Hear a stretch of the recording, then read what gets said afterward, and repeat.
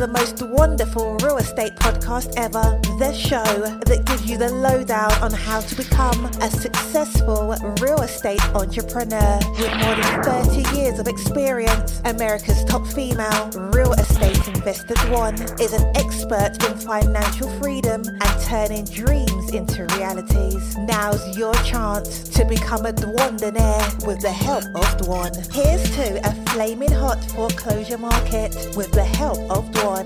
Cheers. Hey everybody, welcome to the most wonderful real estate podcast ever. So excited to be here with you today for another Business by the Book. Now today we're going to talk about how to treat your employees and how to be a good boss. Now before I read these verses, I just want to remind you, the Bible was written a really long time ago, and a lot of this was written by Paul, and a lot of this was written back in the days when in the Roman Empire there were a lot of slaves. So to translate that into modern terminology, this would be bosses on how to treat your employees and employees on how to be good workers and good employees, not master over slave. But I am going to read the Bible verses, okay? And it even says in the translation section that slaves were a huge part of the Roman Empire, and even God back then told people, listen, this is how you treat the people that work for you. And here's what you do. And for those of you that are working for people that you may not want to work for, here's how you act as an employee. So we're going to talk about employee-employer relationships. And don't anyone kill the messenger. Okay? All right, so the first one is Proverbs 25:13. So Proverbs 25:13, it says, so it's, I'm going to read the verse of it, and then I'm going to read the explanation. It says, like the coolness of snow at harvest time, as a trustworthy messenger to those who send him, who refreshes the spirit of his masters. So I'm going to read it again. Like the cool, now this one's not about slaves. Like the coolness of snow at harvest time, as a trustworthy messenger to those who send him, he refreshes the spirit of his masters. So Proverbs 25:13 says, it is often difficult to find people that you can really trust. Right? All of us, even with friends, family, especially in the real estate business. Especially with people that we work with, like co-people that are in the same industry as us, whether you're a speaker or you're an investor in your local town or whatever. People are such backstabbing, aren't they? Frenemies, I call them. Okay, so the explanation in the International Version says, it is often difficult to find people you can really trust. A faithful employee, which is where they use the word messenger, is punctual, responsible, honest, and hardworking. This person is invaluable as he and she helps take some of the pressure off of his or her employer. Find out what your employers need from you to make their job easier and do it. And by the same school of thought, find out what your employees need from you to make their job easier and do that. So in Proverbs it reads, like the coolness of snow at harvest time, as a trustworthy messenger to those who send him. He refreshes the spirit of his masters, bosses. It is often difficult to find people you can really trust. A faithful employee messenger is punctual, responsible, honest, and hardworking. This person is invaluable as he or she helps take some of the pressure off of their bosses. Find out what your bosses need and make their life easier, and by the same hand, find out what your employees need to make their lives easier so that you can work together. Because as you're growing your real estate business, there is no way that you're not going to have a team of people. I've already told you before, on the regular Tuesday meetings.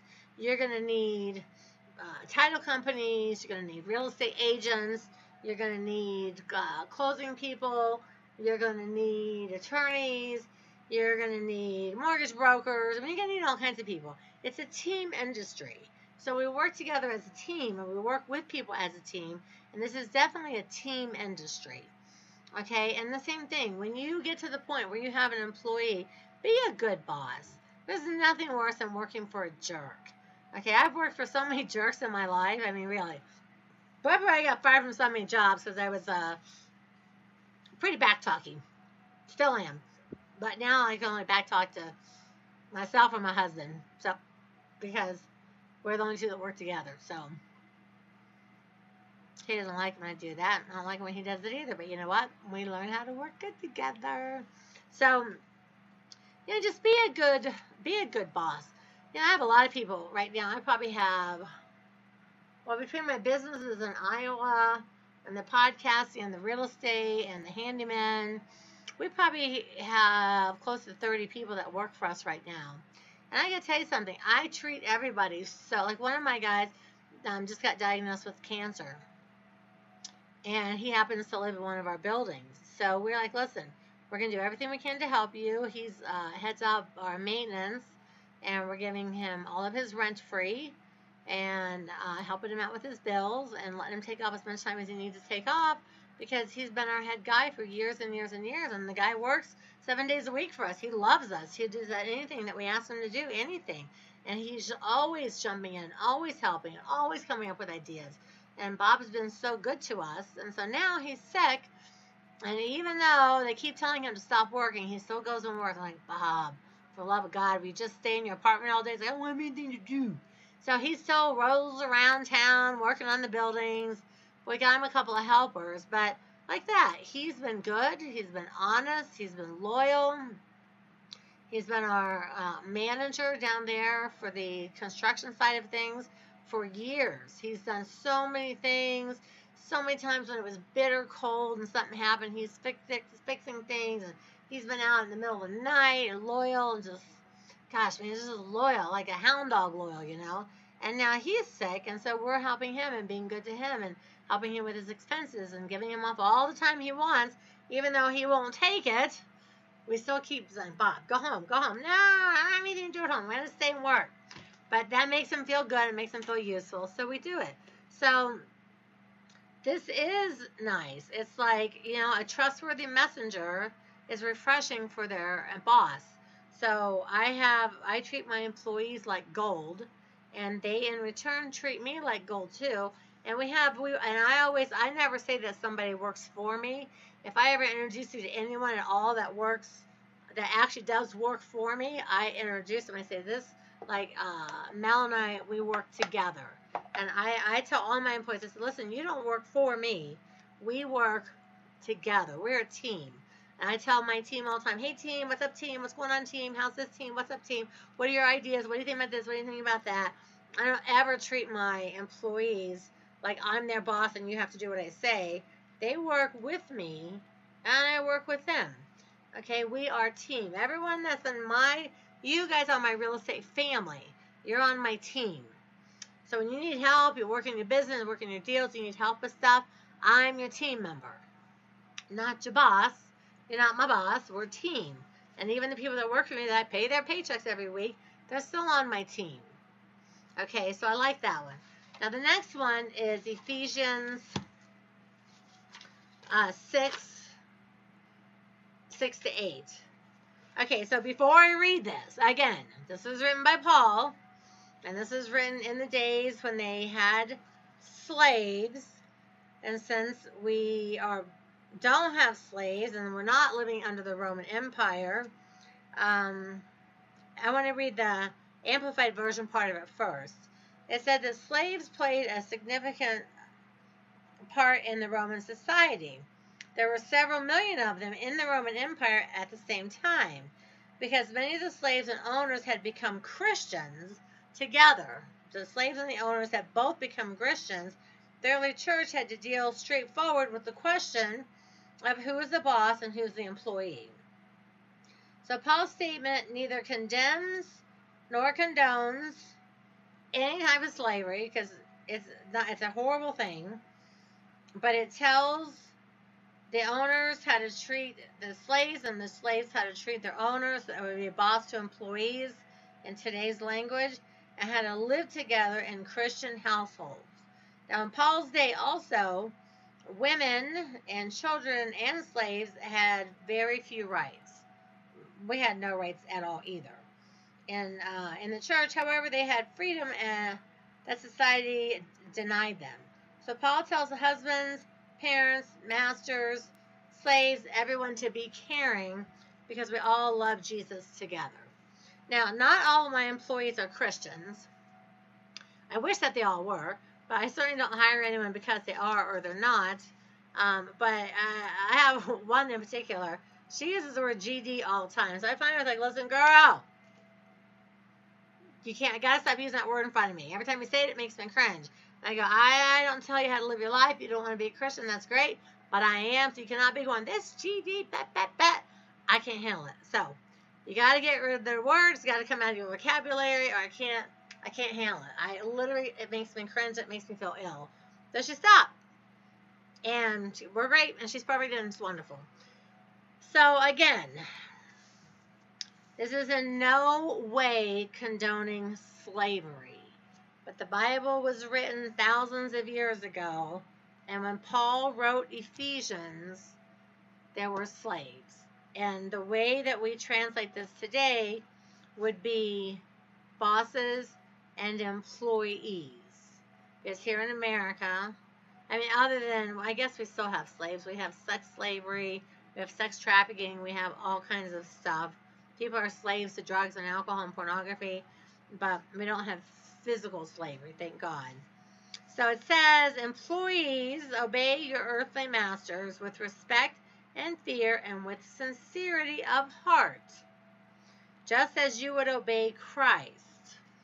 Obey them not only to win their favor when their eye is on you, but like slaves of Christ, doing the will of God from your heart. Serve wholeheartedly, as if you were serving the Lord, not men, because you know that the Lord will reward everyone for whatever good he does, whether he is a slave or he is free.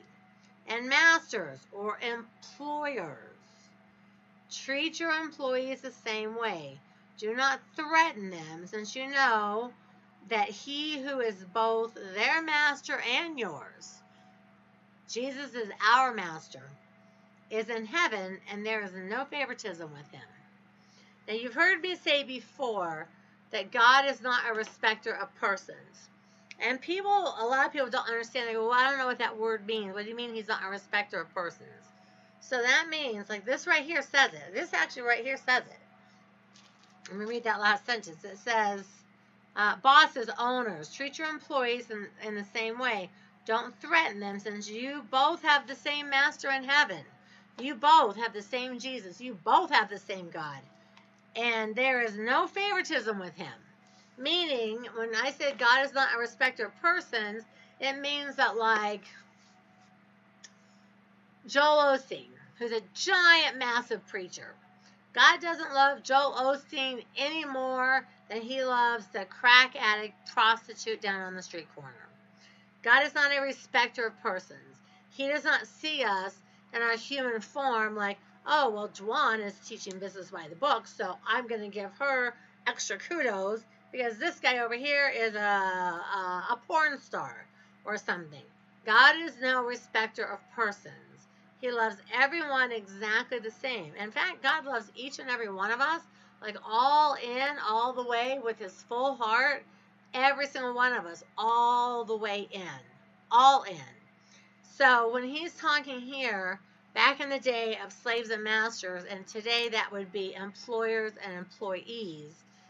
And again, don't anybody go trying to like cancel culture me, because I said, slavery was a horrible, awful, terrible thing. But the words of the Bible were written when they were written, and back in those days, the slaves and the Romans, the owners, they all lived together. So we can only translate the words into the society that we have today. So that would be If you work for somebody, obey your earthly master, your earthly boss. Obey your boss. Treat them with respect and fear and with a sincerity of heart, just like you would do if you were working for Jesus directly. If you got an employee and they don't treat you like they were working directly under Jesus, maybe they shouldn't be your employee. Obey them and don't try to win their favor only when their eyes are watching you. That means don't just do good. I had a girl that did that recently. And she'd always do really good when I was around, like, oh! And when I'm not there, she's like a lazy bum. So it says, obey them, not only to win their favor when their eyes are on you, but just like we would for Jesus, we do the will of the God from the kindness of our heart. Because I'm not going to be like, oh, well, let me go hide over here and smoke some crack because Jesus can't see me. God's everywhere. God sees you everywhere. So if you're an employee or an employer, don't just do good in the sight when someone's watching. Do good all the time because you're doing it for the will of God. Serve wholeheartedly as if you're serving the Lord, not a man. So work as if you're working for God, not like you're working for your boss, because you know that God will reward you. He'll reward you. And again, if you're an employer, treat your employees the same way. Don't threaten people. Don't be mean. Don't make them feel like every week they're going to lose their job and they say one thing wrong, they're going to get fired. I mean, I hate, I got to tell you, I hate the thing that happens right now.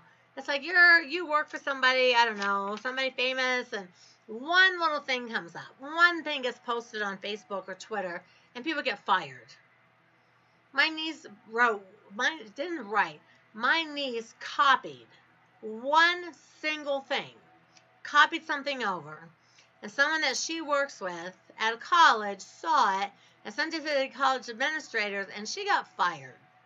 And she didn't even write it. She just copied it. And when I read what she copied, it's not even important what it was about. It wasn't about anything important at all. They're like, well, that just doesn't represent who we are. And she got fired after like 8 years.